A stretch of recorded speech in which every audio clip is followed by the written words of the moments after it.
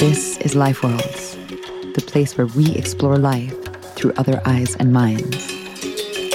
Let's flip the script and discover how to orient your world around nature.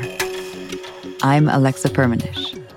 Come join me as we get down and forage for fungi, stalk coyotes, draft laws for rivers, hum with beehives, sing bird language, and help beavers to dam again. Let these stories spark your reconnection to nature's multiverse. Learn how to bring ecosystems back to life. Become an agent for other intelligences. And begin to see how you too are the sum of all life worlds. You're listening to the full episode of Designs for Life, Priority Threat Management with Dr. Tara Martin. Greetings all. Thank you for tuning in. I am thrilled to share with you today Tara Martin, who I had the joy of meeting in person last summer close to Vancouver, where we kayaked out to a small Salish sea island and shared a delicious sunset picnic amongst a small old-growth grove. Tara is a scientist, professor, and the founder of the Martin Conservation Decisions Lab at the University of British Columbia. She is also the Liber Aero Chair in Conservation at UBC.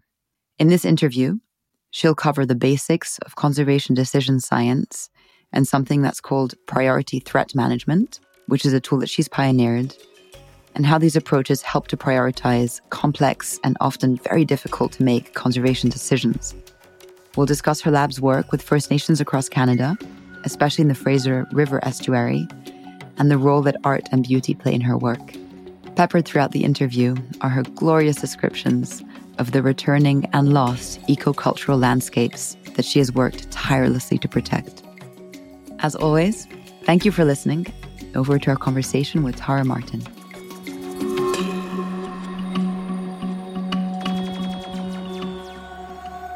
I'm so delighted to be speaking with you today. The work that you're doing is revolutionizing the way that conservation science is done in British Columbia and Australia and other parts of the world. And I want us to get into exactly what that science is and how the approach of your lab and in general, the field of decision-making science is kind of transforming the way that conservation is done. And then I also want to get into the way that you're personally relating to nature and that kind of work and getting so close to species. And I was reading the papers that you sent me, and you're in this really interesting line of work where you're trying to bring a scientific method to situations of extreme uncertainty. And a lot of conservation and natural protection is that. It's incredibly complex situations on the ground with many different stakeholders, infinite variables. And, you have on your website, turning data into decisions. And so I want to start off by talking about decision science, and then we can get into priority threat management and concrete examples. From my understanding of your papers, and I'll quote one or two things, decision science focuses on decision making and how decisions should be made. So it actually structures our thinking and how we think about issues and how we move to action from information, which is fascinating because it actually touches on pretty much everything in life. Like, how do we decide at any point in the day what we're going to drink or do or prioritize? And you had this line that says, rather than deploying complex and time-consuming analyses, better decisions begins with knowing how to think through decisions. And so I'm curious about what led you to this. How did you find yourself operating and practicing inside of this field of decision science in the first place? Yeah, thanks, Alexa. That's a great question. I'll back up and bring you up to how I came to this space. So when I started out as an ecologist, I really felt that being an ecologist, being a scientist, collecting data and analyzing data and discovering, the impacts of different threatening processes on biodiversity, I felt that that was going to help me change the world, transform the world in positive ways. And I was, incredibly bright-eyed and enthusiastic, and I did a master's and then I did my PhD. And it was during my PhD that I realized that perhaps just going out and collecting data and kind of documenting this train wreck in biodiversity loss wasn't going to be enough. And I saw that this field of ecology that essentially, most of my ecologist colleagues that were interested in conservation, that's kind of what we were doing. We were documenting the impacts of the loss of old growth, the loss of native meadows, the loss of wetland systems, the loss of the Great Lakes. And we knew, it was very obvious the impacts of overfishing. But what we weren't doing was finding the solutions. There wasn't a lot of science that was focused on the solutions. And so that made me realize that I needed to not only understand the impact of these threats and multiple threats, impacts of climate change and impacts of herbivore hyperabundance and impacts of land use change and how do they interact. Not only do we need to know that, it's very important, but it's actually even more important to be able to translate that into actionable things that we can do to mitigate and abate those threats. And so that was my bridge into this world of decision science, which is a very old discipline that's been employed across many, in the fields of psychology, fields of medicine, even fields of operations research. It's a structured way of decomposing decisions and using data to help inform decisions. And so that became kind of my passion, was to make that translation, to use the data that we were collecting in a way to really inform decisions. And that actually started to change the type of data that we were actually collecting in the first place. Oh, I really want to get to how the collection of the data even changed. It strikes me as so odd that more scientists, or maybe that more scientists are feeling the sense of, but what is my data used for, and how is this leading to decision making? And okay, I can write 20 papers, but how is this affecting the real world?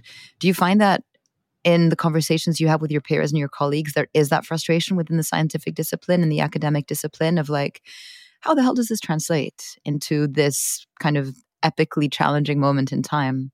I think many of us scientists we're naive in thinking that of course this is going to be useful for informing decisions because it's great science. But unless we understand that decision-making process, it might not be. It probably won't be very useful. And so I think there's a recognition now for those of us that really want to inspire transformational change, that we may need to actually change the way we're doing our science to make it more usable and to be asking the right questions in the first place. And so, a big part of decision science is around decision making under uncertainty. But the question is, what uncertainty matters? Most of the things that we get excited about as scientists, that might not be the uncertainty that really makes the difference between choosing action A or B. So we need to know what is the uncertainty that would actually lead us to making a different decision.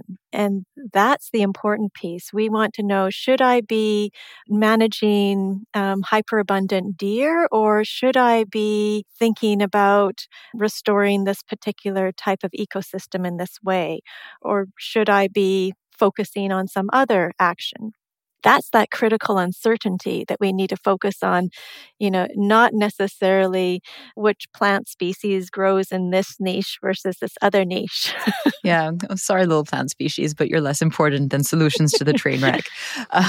So I want to ground this in one of the examples I love the most from your work. And if I understand correctly, under the umbrella of decision science, there's lots of different frameworks that can be applied to make decisions. And one of those is priority threat management, which pretty much sounds like what it is, which is, okay, there's 20 different threats on this ecosystem. How the hell do we prioritize them? And buck for buck, dollar for dollar, have the most efficient intervention. So it's a cost effectiveness structure, what to do and where. You've applied this across kind of different parts of the country. And I'd love to talk about the Fraser River estuary example in the Greater Vancouver area. And for those who haven't been to Vancouver, it's basically the large estuary that flows out of the city. And you applied priority threat management to endangered species and other ecosystems there. So talk about the ways that there can be extreme uncertainty, as you said, in where to act, and then very specifically how your research allowed to prioritize actions in that case study. Yeah, so the motivation for developing the tool was really recognizing that, around the world, we're not doing very good at recovering species at risk. And part of that is because we have a process which isn't really identifying those solutions. We're creating recovery strategies that have a long laundry list of things that we should do, but there's no prioritization of those things. And given that we don't have the budget to recover every species in every place tomorrow, we are already having to prioritize. So there is a need to develop this tool that helps us identify, as you said, which actions can we take that are going to lead to the recovery of the most species for the least cost to society. So we applied this method to the Lower Fraser, which is this incredibly rich, biodiverse place on the west coast of British Columbia, a place that has been lived in for millennia by First Nations and is now is kind of the hub of BC's largest growing population. And it also supports 102 species at risk of extinction, everything from southern resident killer whales to Pacific mole shrews and a vast array of incredible plants and migratory birds. And what we found was that if we continue sort of what we call business as usual, so just making the same decisions, accepting the same types of developments that we have been accepting and undertaking for the past 100 years, if we keep doing those same things and we don't implement any additional conservation measures, most of those species are not going to be thriving and self-sustaining in 25 years' time. However, if we do implement this set of priority actions, and they range from things like green infrastructure to aquatic habitat restoration to disease control in the aquatic environment, if we implement this set of priority actions, we have a good chance of recovering all of those species. Now, that's to me an amazingly optimistic message for an estuary that has been so hammered by human development over the past 150 years, to know that we have a chance of recovery of southern resident killer whales, a chance of recovery of these incredible dinosaurs of the rivers, these sturgeon, green and white sturgeon, 5 species of salmon, and all of the distinct genetic populations of those salmon. I mean, that to me is really extraordinary. The price tag it's big. It's going to cost, nearly $500 million to do that. Canadian dollars, right? We should add, which is different. Canadian dollars. So really it's a bargain. And when you break that down, it is a bargain. If you look at the annual equivalent investment over 25 years, that's about 15 million Canadian a year, or that's one beer or one cup of coffee per person living in this region per year. That is very inexpensive for what we could potentially get by making that investment. Because it's not only the species recovery that we're getting, we're also sequestering carbon. We're also creating more than 50 full-time jobs to implement all of these actions. We're potentially saving a salmon fishing industry. And so the co-benefits alone, we're looking at that right now, but we predict that the co-benefits, the economic co-benefits alone, let alone all of the cultural co-benefits, that they're likely to outweigh the cost of that $500 million investment. I'm going to link, by the way, to your report and study of this in the show notes, because it was also beautifully illustrated and just such a work of art.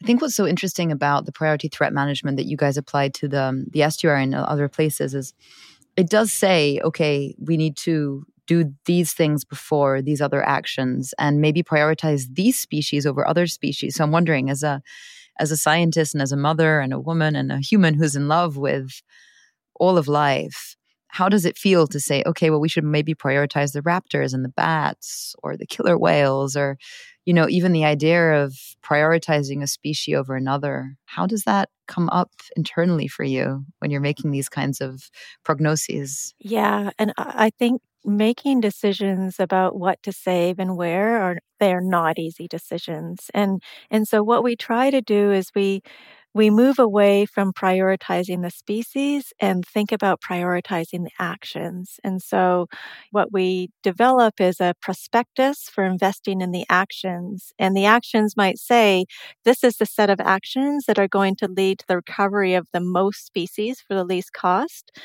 And there may be some species that show up that we don't have actions that are going to recover those species. There's two things that might happen. One, it might be incredibly expensive.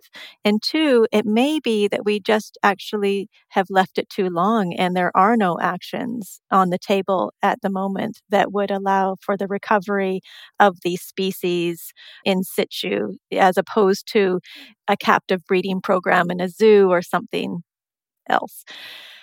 So those are really, really challenging situations. But it's important to know what the data is saying. It's important to understand what our likelihood of success is going to be.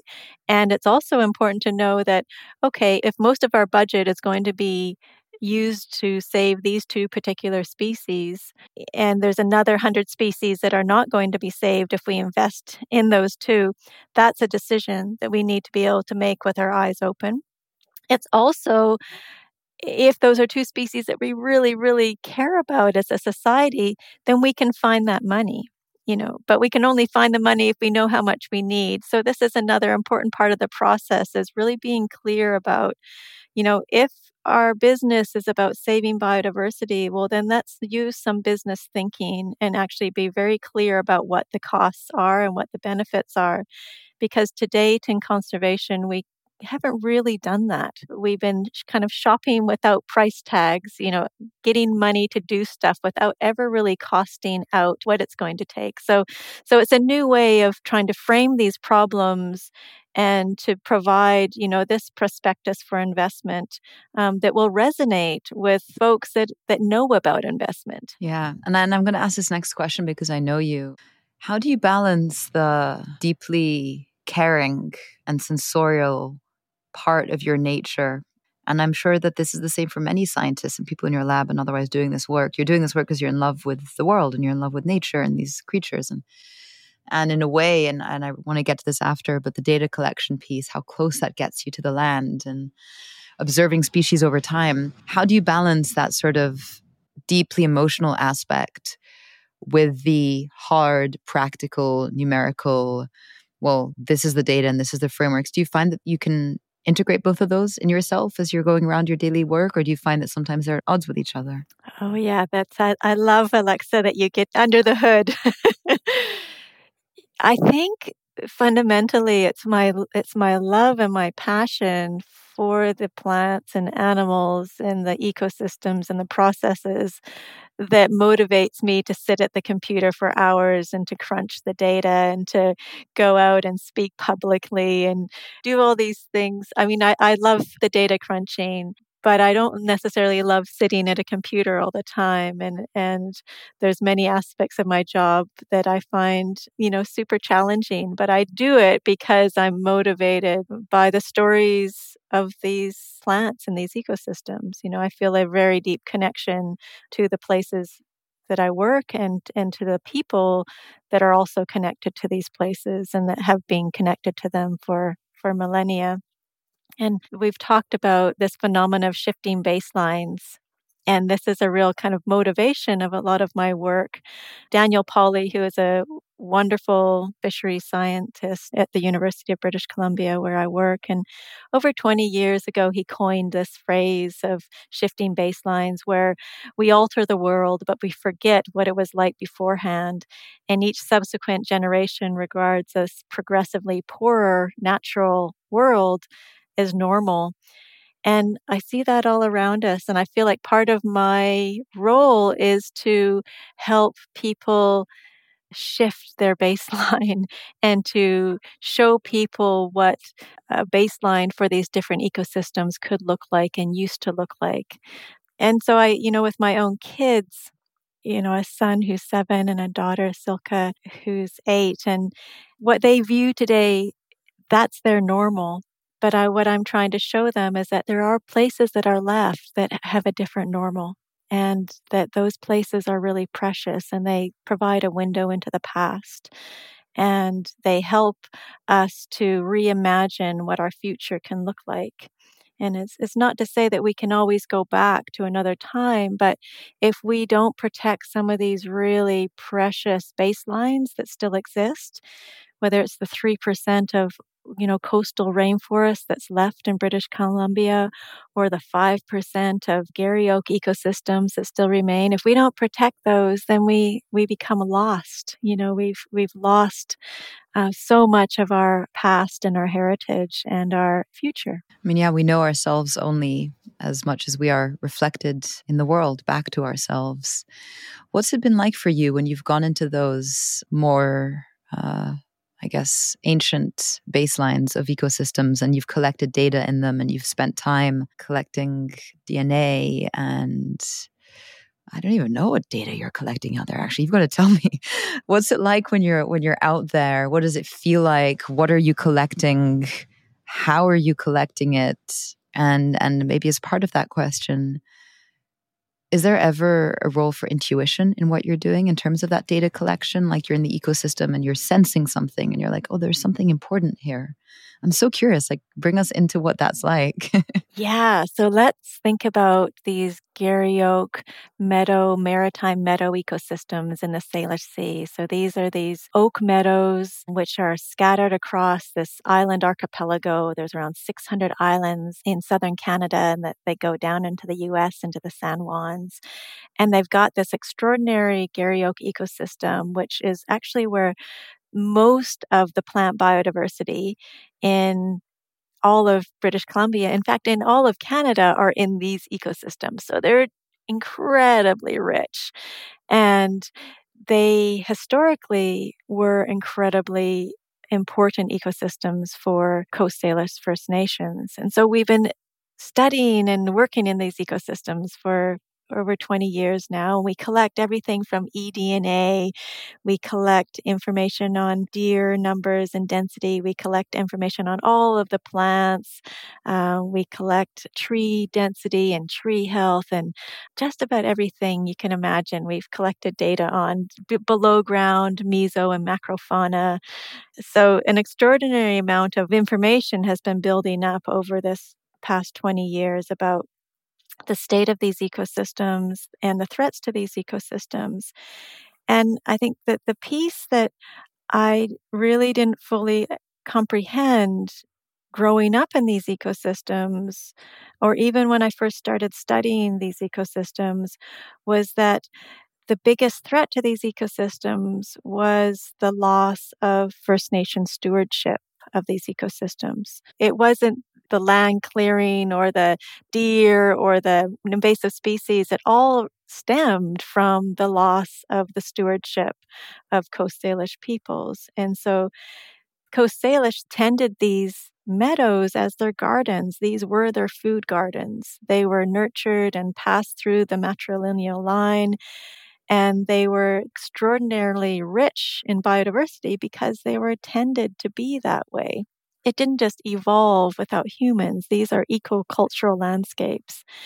And so when colonizers arrived, in the 1850s in this region, and First Nations were, struck by disease and then forcibly removed from these areas, we lost all of those stewardship techniques for these regions, which included cultural burning, so lighting fires that kept these meadows open, kept the Douglas firs from invading into the meadows.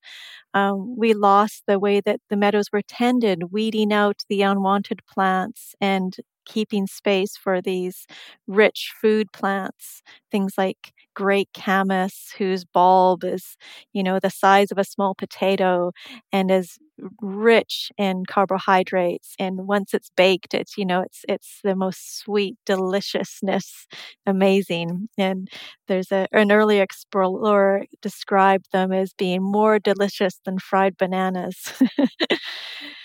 So we lost the hunting. We lost the hunting of herbivores, of deer, of elk, which in recent times, those populations of deer have become hyperabundant 10 times their former abundance. And so they've browsed out most of those wonderful food plants.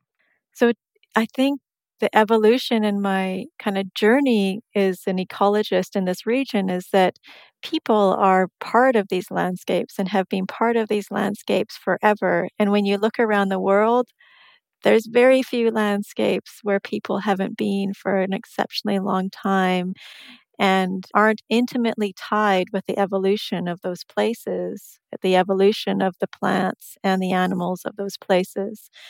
And so when I reflect on conservation as a discipline, it's a reckoning of the discipline that it's been very white and it's been very patriarchal and it's been another form of land dispossession for Indigenous peoples. And I think there's a lot of awareness about that now, but there's a huge transformation that must occur across conservation organizations to realize that this idea of nature is an odd one and that people have been part of these places for millennia. And that we really need to think about how to integrate people into conservation. The two must happen hand in hand. It sounds like, when your day out in the field, let's say in these Garry Oak meadows and islands, there's the traditional part of the science, which is collecting the data and getting down close to the soil and scooping things up into little bags and carrying them off in your boat. And there's that kind of embodied part of it. But from what you're describing, it sounds like you're also tracking absence or like invisibility. Like you're also now, from what you've learned, you're looking at a landscape. You're like, well, what was here that I'm not able to document now in terms of this human ecosystem relationship in these eco-cultural landscapes, which is a term I really like that you just used. So it seems like part of the intuitive part of your work is also tracking the lost stewardship, which is a lot more difficult to quantify. I mean, is it even possible to include that in your data sets? That's become a really key piece, is trying to understand, how the loss of that stewardship has impacted these places. And more importantly, how do we bring that back? So we're working with local nations to reassert rights and title on land, reassert those stewardship practices. And one of our projects is on this island called Susquehanam or Halibut Island. And Susquehanam's the Senchothan name, one of the local languages in this region. And it translates to this idea of sitting out of the weather. And it's this beautiful island, small island that just sits on Haro Strait, so right on the border between British Columbia and Washington State. And this is an island that I used to go past as a child with my parents. It was always, there was something special about it. It was owned privately for about 40 years. And then the owner passed away a few years ago. And when he passed away, the island was put up for sale. And I knew I had to find a way to protect this island. It was just in me. I was like, I need to figure this out. I knew that the island becoming a park, that was not the right direction for this place. The right direction was for this island to go back to its people, to the WSÁNEĆ people. And so through just a series of really beautiful events, we were able to find the money. A couple donated the funds to purchase the island, and that island is now being handed back to the WSÁNEĆ people. And we're working with elders and youth on that island to bring back all those cultural practices. So the cultural burning, the tending of the meadows, all of these pieces, which are really what these landscapes are needing and are begging for, So that's exciting. And it's exciting to think that in 7 generations, there'll be children and grandchildren out there teaching these practices. I see that is one of the most exciting kind of stewardship directions for this region is getting people back onto the land to share this knowledge, which is still in these communities around how these places were tended for millennia. But wait, that's not the role of a data scientist to help purchase an island and bring people back to the land. I mean, that is such an inspiring message. It's like, talk about driving decisions or solutions. You're like, okay, through collecting the data, I've realized that actually this land needs human touch and hands and hearts, and especially from the native people who were here before. So I'm going to expand my scope of action and start doing all of this other social work, which is really fascinating. And I think an incredible provocation, invitation for other scientists who are listening to this or who are out there to also see what you're learning intuitively and otherwise, and then apply that. And I remember when I was reading your paper on the Fraser River, where you applied the priority threat management, you spoke in that paper about the cost effectiveness of governance or co-governance. And I don't know specifically if the example you gave about this island could be seen as co-governance or governance, but it definitely has to do with human beings relating to their, place in some form and in terms of agreements and understandings. I thought that was so cool that you guys were able to quantify the role of governance and co-governance in conservation decisions, and that it was estimated by the research that you did and validated by the research, not just as a nice idea, but actually proven with the numbers, that co-governance is a key component of success. And actually, only some species were estimated to reach like 60% probability of persistence because of co-governance. So you've also brought this much more active sensorial part of what you just did into the Fraser River work. Yeah, it is such a journey. When I think about the rewards as a scientist, you hope one day you're going to get a paper in Science or Nature, but really the biggest rewards that I think I've had in my career are stories like of Susquehanna, of saving these places, which are going to bring joy and lift spirits in ways that I can't even imagine, but are so important for communities to have a magical place that they can go and to teach and to learn together. The governance piece ties into this because the governance piece really, we can identify these most cost-effective actions, but if we don't have the right governance in place to support implementation, we're not going to see the success of those actions. And so we're able to quantify, what actually that governance is worth in terms of increasing the success of actions. And that's what we did in the Fraser, which is this incredibly complex situation with multiple layers of governance, but nobody really taking responsibility for biodiversity. And we need to remember that in Canada, we're sitting in this policy landscape where we have a federal species at risk law, species at risk, or we call it SARA. We have this law which is only enforceable on federal land. And if you look at the land base in British Columbia, that's 5% of the land base. So 95% of our land base has no species at risk legislation attached to it. All of the policies that we have that relate to species and ecosystems are really about facilitating resource extraction and sort of minimizing impact. But truly, they are not about conserving species and ecosystems. So we don't have any governance from federal or the province or even municipalities which are set up to support thriving ecosystems. And we've also lost the historical governance, which was set up to support thriving ecosystems from the nations that live there. And so we've been working with West Coast Environmental Law and a program that they developed called RELAW, so Reinvigorating Indigenous Law for Land and Water. And that is about understanding and documenting the laws and the principles and the policies of the nations which oversaw the salmon and the bears and the camas meadows for thousands of years, and learning about those laws so that we can use those to actually help us steward these places better in the future.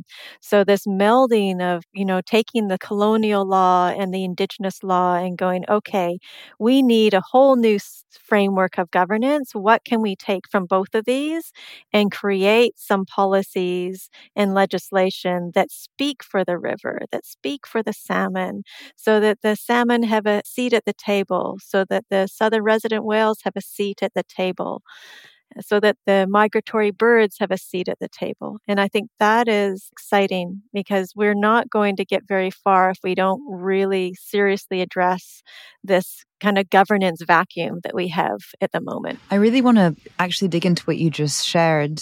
This idea of speaking on behalf of other species is at the core of a lot of why I'm doing this podcast.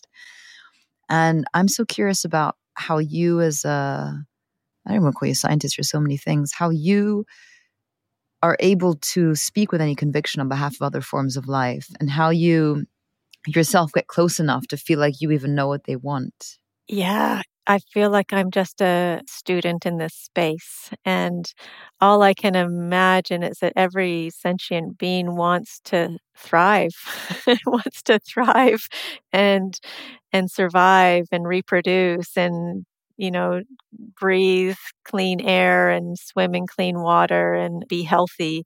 As a scientist, I can figure out what those things are and try to make decisions that are going to help bring about those conditions for these species to thrive.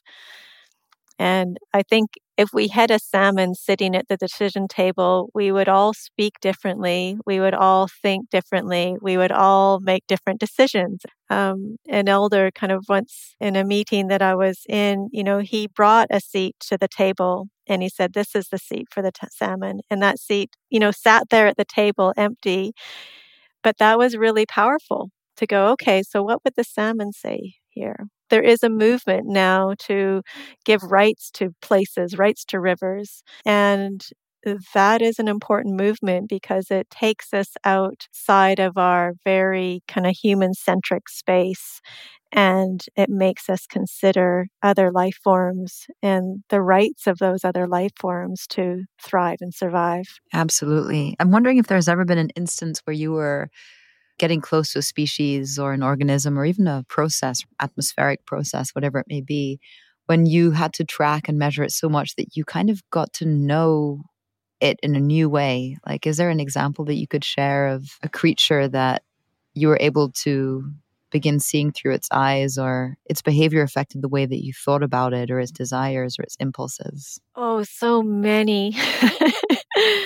So many. Let's talk about a plant because, we often think about animals as being the ones that have the sentience, but plants are so incredibly marvelous and herbaceous plants. So this plant called Camassia liclinii, or great camas, this was a staple food source for Coast Salish peoples.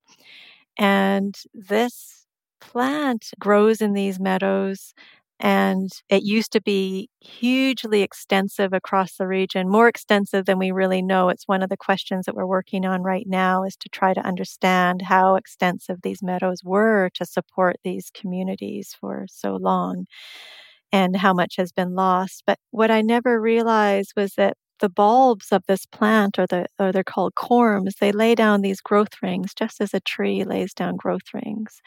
And so you can actually age some of these bulbs as you would a tree by taking a tiny core and looking at it under a microscope and counting these growth rings. And I think what astounded me was that I realized that these plants, these were the old growth. These plants were more ancient than me, and I just turned half a century not too long ago. And so that was just such a startling thing to think. We acknowledge that trees can be ancient, but we very rarely think about that these little herbaceous plants can also be ancient, and that the stories that this plant could tell and the different climates it's already lived through and the different languages that it's heard, it's really so fascinating to me to try to imagine the world as this plant that is sedentary, that's been growing on this rocky islet for, you know, over a century, maybe close to two, and how many seeds it's set. I think it's really hard not to become incredibly inspired by the resilience of some of these plants and animals, to continue to thrive and reproduce under such incredibly changing conditions. It's like an elder, right? You're in the presence of an elder. Um, and my greatest longing is that such a large proportion of the human population can come into contact with a small ground root plant and encounter the same fascination and reverence and respect that you just did in this story, and teaching about resilience. And how do you bring that kind of care and sensitivity to people? Or how does one bring that kind of care and sensitivity to people so that when they're walking in a meadow, it's not just like, oh, like I heard you can eat that. It tastes good. It tastes better than bananas, apparently, as you said before. But like, wow, like age and wisdom and resilience and elderhood. And I ask that question because I think we fundamentally need to go there as a society. And as much as we need to prioritize threats and put money towards conserving nature, regenerating nature, we also need to create that culture of care. And the science can have us care more because the age can be fascinating. So are there ways that you've seen that capacity in people grow and develop and change? Yeah.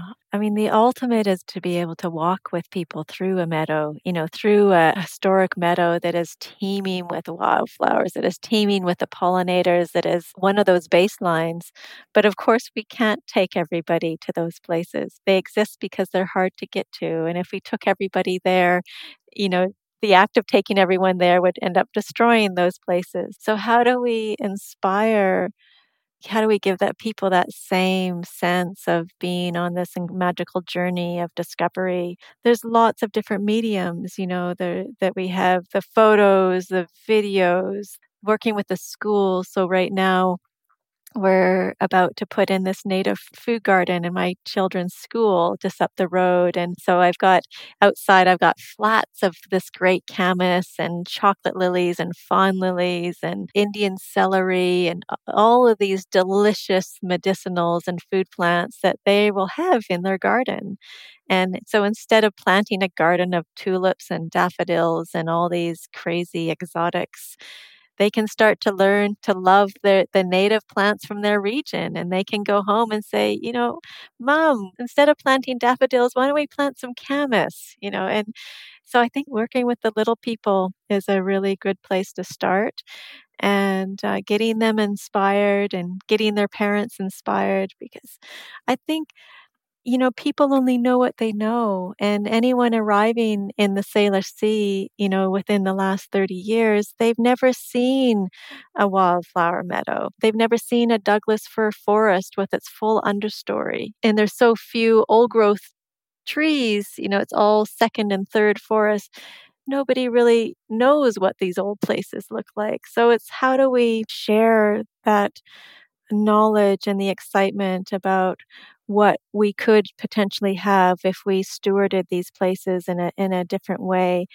And maybe it's also attaching it to opportunity for folks who, not everyone has the money to put up a huge deer exclosure or has the money to, thin out their Doug fir forest to give trees a bit more space. Or how do we provide the incentives for folks to do these good things? And I think that's part of flipping these old ideas of conservation on its head, where we're just we'll lock this area up and take away, just people won't go there, and that's nature. But all of our ecosystems actually need active management. They need people to help help them to recover. And that's going to involve some tree clearing or logging. It's going to involve maybe bringing back fire in places where we can. It's going to involve dealing with, deer. It's going to involve hunting and dealing with deer hyperabundance, um, which is one of our greatest threats in this region, but also one of the most challenging to address because we love deer. They're beautiful creatures, but they're also suffering because their populations are so high that they're loaded with parasites and they're getting different diseases. And we need to help them too. If we're not going to reintroduce wolves and cougars into this region, then as the top predator, we have a role to play to help the deer as well. So there's it all comes back to that. How do we share the magic of these places with people and empower them to be great stewards on their lands and great citizens of these places? It sounds like the advice that you're giving, and there's a few different ones. One is, wherever you're living, there will be a local school, there will be a local community garden patch, and bring in species that tell a story and that have myth and tradition associated with them, and then bring in the scientists who can tell you stories about that and engage people from all ages, kids and parents alike, in that growing of the Indian celery or all the other delightful names you listed that I can't repeat. And then there's also this aspect of becoming an active participant in the restoration itself. And that reminds me of someone else, a wonderful man we had on the podcast, who was sharing the example of the ecosystem restoration camps that are taking place around the world, where it's like, yeah, you can go on a beautiful hiking, camping adventure, and I love that more than your average person, but also participating in the regeneration, participating in the prescribed burns or in the clearing or in the, getting your hands up and getting involved is actually a really, really tangible way for people to participate and get close to an ecology. And it doesn't have to be traveling halfway across the world. I really like that advice. In the little time that we have left, I wanted to touch on the role of art and beauty in your work. And this brings me to a project that you're currently working on in the central coast of British Columbia with a few different First Nations. You and Bryony, who's another sweet, sweet friend and incredibly talented woman. And you're basically, how would I say this? I don't want to get too technical, but you're working on this cumulative effects assessment, which is basically there's an ecosystem over time, all these million little harms happen to a land.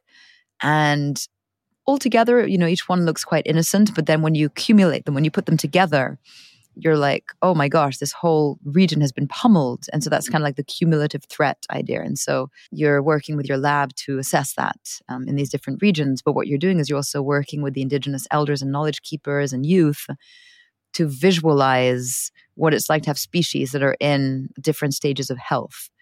And I really am fascinated by this, and I'll link it in the show notes when the art is ready. But you're using Bryony's incredible skills as an artist to visualize the interconnections of these species and also demonstrate the pre-existing local knowledge through art and through visualizations of what these different animals look like. And I want you to describe a few examples of that. I just want to say that what I love about this is I'm always asking this question, like, how can the data make us love more? How can the data make us care more? And I think it is through visualizations that it can come alive. So maybe you can speak to a specific species or example within that project and how it gets expressed through art, and then the effect that that has for the Indigenous people there, but also whoever will come into contact with that science. This has been a really exciting and heartwarming project, largely driven by a team of women of Indigenous, European, and Chinese descent. And, we've all have a background somewhere, from a colonial kind of university institution, but we've all come together to think about how do we do this cumulative effects assessment work in a better way. So to date, it's been an assessment driven by a proponent, like a developer comes in, and part of getting their green light to go ahead and build the mine or log the forest, they need to do this assessment. It's often been, project specific. And so those two things alone are very problematic. And it's never been really centered around Indigenous values. And so we really wanted to center this process, one, it being regional, looking across a broad range of the central coast of British Columbia, two, being embedded in the values and knowledge and sovereignty of the Indigenous people, and three, really taking to heart the law of reciprocity of it being a process that was non-extractive and that was what we call trauma-informed, understanding that talking about these losses, these millions of losses since colonization, it's painful. It's incredibly painful and it's triggering, and particularly for Indigenous people because it's so tightly coupled with all of the losses that they have endured since colonization. And so how do we have these conversations in a way that is not trauma-inducing, but in a way that is supportive and trauma-informed? Art has been a big part of that. It's been a big part of being able to translate, complex knowledge about how systems are connected and people and species are connected into visualizations, and also how once you put those millions of cumulative impacts on top of the ecosystem, how those will change over time. So if we think about salmon, we have a spectrum from what a salmon looks like in an environment where it's thriving, it's got all of the resources it needs to spawn and reproduce. And so we have an image of these salmon all plump and ready to spawn, underwater. And then above you can see a village site and the, smoke houses for smoking the fish are full-fledged, and there's people and on the shore, and there's a whole community which is being supported by this abundance of salmon, and there's bears. And then at the other end of the spectrum, when salmon are completely depauperate, there might be a river where there's no salmon, or maybe there's one, and you look above and the shores are empty of people. And that's a visual that that the elders told us about, that the knowledge holders told us about, and we were able to translate that into pictures. And so then if we have these images of these species in these different states, we can then start to talk about scenarios. So, a scenario might be, well, if we log this portion of allow this type of logging in the catchment, and we allow this type of ecotourism, and we allow this mine, how do you think salmon are going to be doing along this continuum from, this thriving state to this not so thriving state? So it's a beautiful way to use art to help us to work with our knowledge holders in a way that is non-extractive and that is full of beauty and full of, that reciprocity, honoring their time through the beauty of art. It's been, an incredibly exciting project, and one that I think is a really great model for, working with communities on these really challenging questions. And I'm sure it also illuminates different interconnections and biodiversity indicators that the science may not have. I remember reading in the paper something about, if the bear or one of the birds has their chicks or their cubs nearby. So I think it's also a way of illustrating the qualitative aspects of biodiversity and ecosystem health that might not make their way in otherwise. And therefore it helps to paint a much more complete picture of what an ecosystem is. Those little subtle things about, the way a marbled murrelet has its tail feathers when it dives for prey, or the way a mother cub, the fur around its neck looks like when it's in great condition. There's these really subtle elements which the knowledge holders tell us about, and capturing that in art and giving that back to them, it means that they felt heard. They're seeing what they recognize in these images, and that's part of that reciprocity. I'm so in love with your work, and you're constantly pushing the envelope on how science should be done and understood and visualized and expressed. And your students are so lucky to have you, and your kids are so lucky to have you. So really, thank you so much. Thank you, Alexa. What a joy to have you in my life, and I can't wait to walk through these meadows with you soon. That was Tara Martin, head of the Martin Conservation Decisions Lab at UBC. I've linked to her papers in the show notes for the curious who would like to read firsthand how science and priority threat modeling look in action. Also, on a side note, some of those papers have beautiful illustrations that I highly advise you to really take a look at. Thank you so much for listening to the podcast, and stay tuned for a fresh Life Worlds episode coming out in 2 weeks' time, where we will be talking about law and nature, looking at both indigenous law systems and the rights of nature. That's it for me today on Life Worlds. I'm Alexa Firmenich, your host, and as always, I would love to hear from you. So please reach out to me on our website, lifeworld.earth, where you can also find all of the show notes and an open source library ranging on everything from ecology to technology and life at large. Subscribe to the email list, and I'll see you back here soon.